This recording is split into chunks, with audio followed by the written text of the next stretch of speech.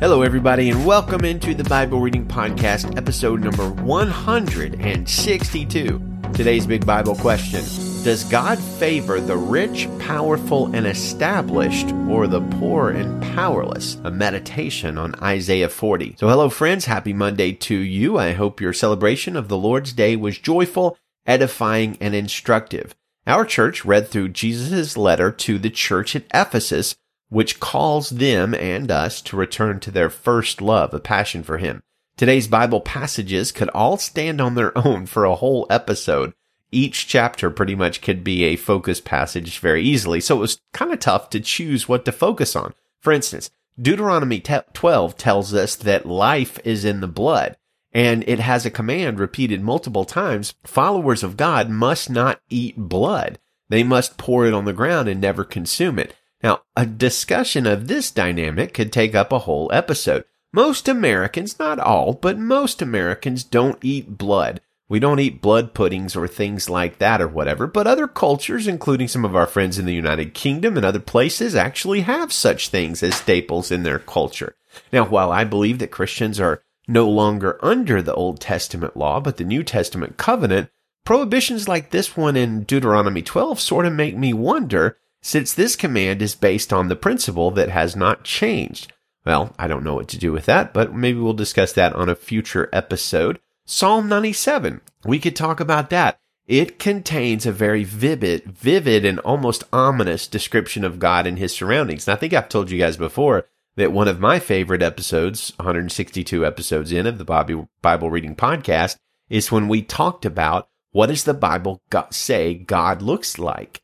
And Psalm 97 sort of gives us a pretty good description of at least the area around God. And it says this: clouds and total darkness surround Him. Righteousness and justice are the foundation of His throne. Fire goes before Him and burns up His foes on every side. His lightning lights up the world. The earth sees and trembles. The mountains melt like wax at the presence of the Lord, of the whole earth. So over and over, we could see in Scripture, especially in the Old Testament, that God is surrounded by darkness, fire, lightning, and power.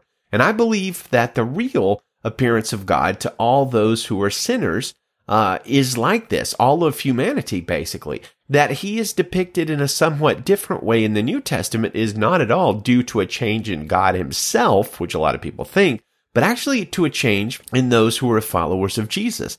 Because Jesus has taken our sins away, we are now able to boldly enter into God's presence and see Him in His beauty, not through the lens of the terror of being horribly sinful in front of a perfectly holy and just God. Now, we could also focus on Revelation chapter 10. It's a very short, mystifying chapter, but it does depict what I believe is, pretty likely an archangel, or at the very least, an incredibly powerful angel. And you can see this incredible description at the very beginning of Revelation 10 of this unnamed angel, where John says, "I saw another mighty angel coming down from heaven, wrapped in a cloud with a rainbow over his head. His face was like the sun, his legs were like pillars of fire, and he held a little scroll opened in his hand. He put his right foot on the sea, his left on the land, and he called out with a loud voice like a roaring lion." Now, that would have been interesting to talk about. That angel sounds incredible. Sounds very similar, in fact, to the descriptions of Jesus and Michael in Revelation and other places in the Bible, like Daniel. We could have focused on any of those chapters today and gotten some rich content out of them, but instead, we're actually going to focus on an iconic chapter in Isaiah chapter 40, the wings like eagles passage. Now, interestingly, when I was actually typing that sentence earlier, my eyes fell on a small sculpture I have on my desk of a flying eagle that has the passage from Isaiah inscribed on it. It was like 1 foot away from me, and I had forgotten it was there until just that moment. Now, when I say Isaiah 40 is iconic, what I mean is it has some of the more memorable and powerful scriptures in the Bible. It stands right up there with chapters like John 3 and John 3:16, Psalms 23, Genesis 1, Philippians 4, and 1 Corinthians 13. There are plaques, posters, pictures, calendars, statues, and Bible covers all around Christendom that contain verses inscribed on them from these chapters. And sometimes with these kind of iconic chapters and verses, we just sort of assume that we know them, and then we, maybe ignore them. But I sort of think that's a mistake. I have been reading and rereading over and over and over again, really, Psalm 23 for the past couple of months, for instance, and honestly, I'm finding fresh truth and comfort there, and not stale breadcrumbs, even though that chapter is very short, and I've probably read it 30 times this year. It's still got some freshness and depth to it because it's the Word of God. Now, Isaiah 40 might have some familiar passages in it, but it is so long and rich and deep that it is not familiar, like all of it is not familiar to most people. So let's read the whole chapter as a whole, and then we're going to kind of meditate our way through it and discuss our focus question. Isaiah chapter 40, verse 1 in the Christian Standard Bible. Comfort, comfort my people, says your God. Speak tenderly to Jerusalem and announce to her that her time of hard service is over. Her iniquity has been pardoned, and she has received from the Lord's hand double for all her sins. A voice of one crying out, prepare the way of the Lord in the wilderness, make a straight highway for our God in the desert. Every valley will be lifted up, and every mountain and hill will be leveled. The uneven ground will become smooth, and the rough places a plain. And the glory of the Lord will appear, and all humanity together will see it. For the mouth of the Lord has spoken. A voice was saying, cry out. And another said, what should I cry out? All humanity is grass, and all its goodness is like the flower of the field. The grass withers, the flowers fade, when the breath of the Lord blows on them. Indeed, the people are grass. The grass withers, the flowers fade, but the word of our God remains forever. Zion, herald of good news, go up on a high mountain. Jerusalem, herald of good news, raise your voice loudly. Raise it, do not be afraid. Say to the cities of Judah, here is your God. See, the Lord comes with strength, and his power establishes his rule. His wages are with him, and his reward accompanies him. He protects his flock like a shepherd. He gathers the lambs in his arms, and he carries them in the folds of his garment. He gently leads those that are nursing. Who has measured the waters in the hollow of his hand, or marked off the heavens with the span of his hand? Who has gathered the dust of the earth in a measure, or weighed the mountains on a balance and the hills on a scale? Who has directed the Spirit of the Lord, or gave him counsel? Who did he consult? Who gave him understanding and taught him the paths of justice? Who taught him knowledge and showed him the way of understanding? Look, the nations are like a drop in a bucket. They are considered as a speck of dust on the scales. He lifts up the islands like fine dust. Lebanon's cedars are not enough for fuel, or its animals enough for a burnt offering. All the nations are as nothing before him. They are considered by him as empty nothingness. With whom will you compare God? What likeness will you set up for comparison with him? An idol? Something that a smelter casts and a metal worker plates with gold and makes silver chains for? A poor person contributes wood for a pedestal that will rot. He looks for a skilled craftsman to set up an idol that will not fall over. Do you not know? Have you not heard? Has it not been declared to you from the beginning? Have you not considered the foundations of the earth? God is enthroned above the circle of the earth. Its inhabitants are like grasshoppers. He stretches out heavens like thin cloth and spreads them out like a tent to live in. He reduces princes to nothing and makes judges of the earth like a wasteland. They are barely planted, barely sown. Their stem hardly takes root in the ground. When he blows on them and they wither, and a whirlwind carries them away like stubble. To whom will you compare with me? Or who is my equal? Asks the Holy One. Look up and see. Who created these? He brings out the stars by number. He calls all of them by name because of his great power and strength. Not one of them is missing. Jacob, why do you say, and Israel, why do you assert, my way is hidden from the Lord, and my claim is ignored by God? Do you not know? Have you not heard? The Lord is the everlasting God, the creator of the whole earth. He never becomes faint or weary. There is no limit to his understanding. He gives strength to the faint and strengthens the powerless. Youths may become faint and weary, and young men stumble and fall. But those who trust in the Lord will renew their strength. They will soar on wings like eagles. They will run and not become weary. They will walk and not faint. So first of all, I want to highlight the deep and profound truth of Isaiah 46-8. This small passage here is just a wonderful passage to meditate on. All humanity is grass, and all its goodness is like the flower of the field. The grass withers, the flowers fade when the breath of the Lord blows on them. Indeed, the people are grass. The grass withers, the flowers fade, but the word of our God remains forever. Now, that passage makes you feel small in the same way that being beside the ocean under the canopy of the stars at 1 a.m. when nobody else is on the beach also makes you feel small. It puts things into perspective, and it prepares us to meditate on the love of God for humanity and His gentleness towards us, which in turn makes the spirit soar. So verses 10 and 11 say, "See, the Lord comes with strength, and His power establishes His rule. His wages are with Him, and His reward accompanies Him. He protects His flock like a shepherd. He gathers the lambs in His arms and carries them in the fold of His garment. He gently leads those who are nursing." So, behold the awesome power and majesty and eternality of our God, while also marveling at His gentleness, His nearness, His watch care. And yet, as we continue reading, we see that this God of gentleness, who is like a loving shepherd, has a vastness and level of power and wealth that humanity honestly cannot even begin to comprehend.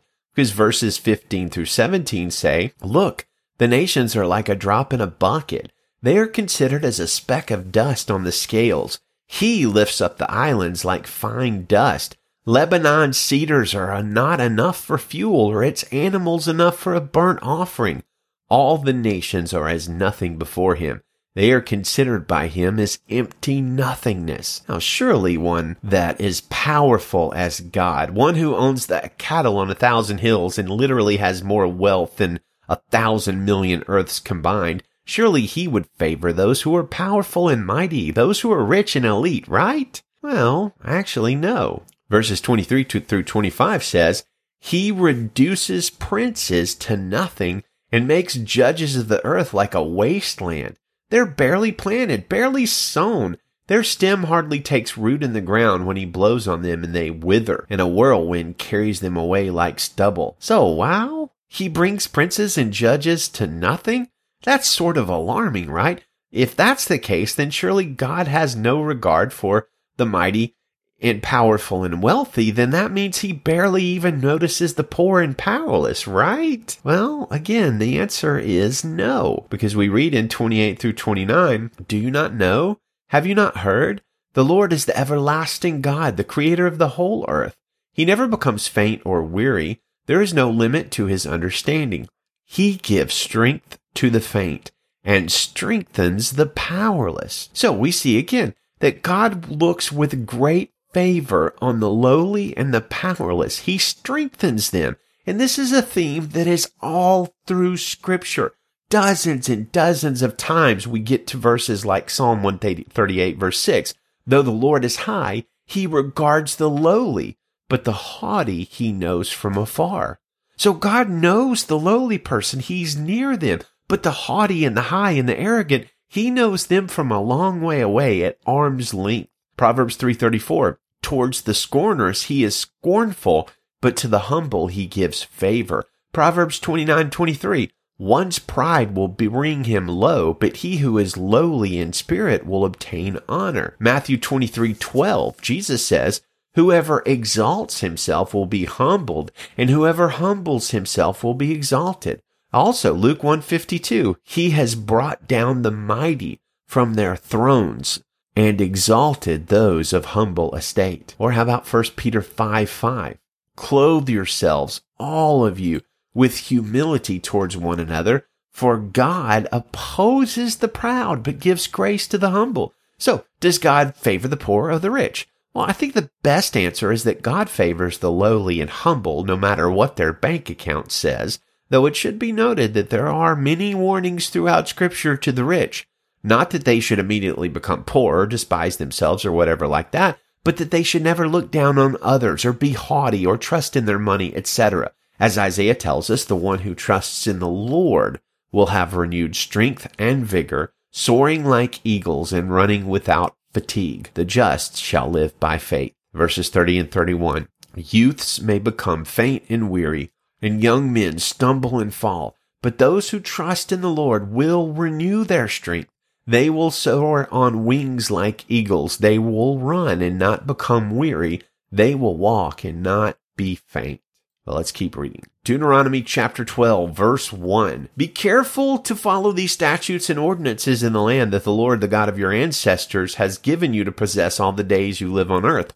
Destroy completely all the places where the nations that you are driving out worship their gods, on the high mountains, on the poles, and under every green tree. Tear down their altars, smash their sacred pillars, burn their Asherah poles, cut down the carved images of their gods, and wipe out their names from every place. Don't worship the Lord your God this way. Instead, turn to the place the Lord your God chooses from all your tribes to put his name for his dwelling, and go there. You are to bring there your burnt offerings and sacrifices, your tenths and personal contributions, your vow offerings and free will offerings, and the firstborn of your herds and flocks. You will eat there in the presence of the Lord your God and rejoice with your household in everything you do, because the Lord your God has blessed you. You are not to do as we are doing here today. Everyone is doing whatever seems right in his own sight. Indeed, you have not yet come into the resting place and the inheritance the Lord your God is giving you. When you cross the Jordan and live in the land the Lord your God is giving you to inherit, and he gives you rest from all the enemies around you, and you live in security, then the Lord your God will choose the place to have his name dwell.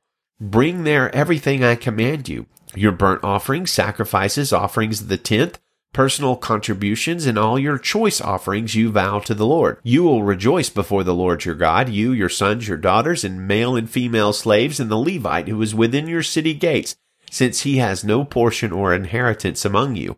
Be careful not to offer your burnt offerings in all the sacred places you see. You must offer your burnt offerings only in the place the Lord chooses in one of your tribes, and there you must do everything I command you. But whenever you want, you may slaughter and eat meat within any of your city gates, according to the blessing the Lord your God has given you. Those who are clean or unclean may eat it, as they would a gazelle or deer. But you must not eat the blood. Pour it on the ground like water. Within your city gates you may not eat the tenth of your grain, new wine, or fresh oil, the firstborn of your herd or flock, any of your vow offerings that you pledge, your free will offerings, or your personal contributions. You are to eat them in the presence of the Lord your God at the place the Lord your God chooses you, your son and your daughter, your male and female slave, and the Levite who is within your city gates. Rejoice before the Lord your God in everything you do, and be careful not to neglect the Levite as long as you live in your land. When the Lord your God enlarges your territory as he has promised you, and you say, I want to eat meat because you have a strong desire to eat meat, you may eat it whenever you want. If the place where the Lord your God chooses to put his name is too far from you, you may slaughter any of your herd or flock he has given you, as I have commanded you, and you may eat it within your city gates whenever you want.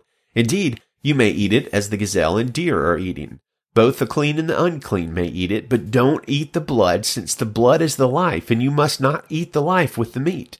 Do not eat blood. Pour it on the ground like water. Do not eat it, so that you and your children after you will prosper, because you will be doing what is right in the Lord's sight. But you are to take the holy offerings you have and your vow offerings and go to the place the Lord chooses. Present the meat and blood of your burnt offerings on the altar of the Lord your God. The blood of your other sacrifices is to be poured out beside the altar of the Lord your God, but you may eat the meat.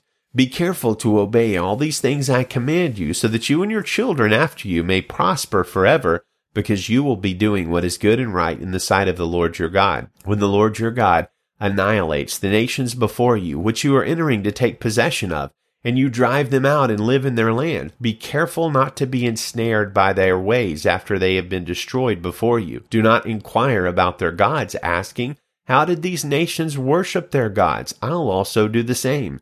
You must not do the same to the Lord your God, because they practice every detestable act which the Lord hates for their gods. They even burn their sons and daughters in the fire to their gods. Be careful to do everything I command you. Do not add anything to it or take anything away from it. Psalm 97, verse 1. The Lord reigns. Let the earth rejoice. Let the many coasts and islands be glad. Clouds and total darkness surround him. Righteousness and justice are the foundation of his throne. Fire goes before him and burns up his foes on every side. His lightning lights up the world. The earth sees and trembles. The mountains melt like wax at the presence of the Lord of the whole earth. The heavens proclaim his righteousness. All the people see his glory. All who serve carved images, those who boast in worthless idols, will be put to shame. All the gods must worship him. Zion hears and is glad. Judah's villages rejoice because of your judgments, Lord. For you, Lord, you are the most high over the whole earth. You are exalted above all the gods. You who love the Lord hate evil. He protects the lives of his faithful ones. He rescues them from the power of the wicked. Light dawns for the righteous, gladness for the upright in heart. Be glad in the Lord, you righteous ones, and give thanks to his holy name. Psalm chapter 98, verse 1 in the Christian Standard Bible. Sing a new song to the Lord, for he has performed wonders. His right hand and holy arm have won him victory. The Lord has made his victory known, for he has revealed his righteousness in the sight of the nations. He has remembered his love and faithfulness to the house of Israel. All the ends of the earth have seen our God's victory. Let the whole earth shout to the Lord. Be jubilant, shout for joy and sing. Sing to the Lord with a lyre and melodious song, with trumpets and the blast of the ram's horn. Shout triumphantly in the presence of the Lord our King. Let the sea and all that fills it, the world and those who live in it, resound. Let the rivers clap their hands. Let the mountains shout together for joy before the Lord, for he is coming to judge the earth. He will judge the world righteously and the peoples fairly. Revelation chapter 10, verse 1. Then I saw another mighty angel coming down from heaven, wrapped in a cloud with a rainbow over his head. His face was like the sun. His legs were like pillars of fire, and he held a little scroll opened in his hand. He put his right foot on the sea, his left on the land, and he called out with a loud voice like a roaring lion. When he cried out, the seven thunders raised their voices. And when the seven thunders spoke, I was about to write, but I heard a voice from heaven saying, Seal up what the seven thunders said, and do not write it down. Then the angel that I had seen standing on the sea and on the land raised his right hand to heaven.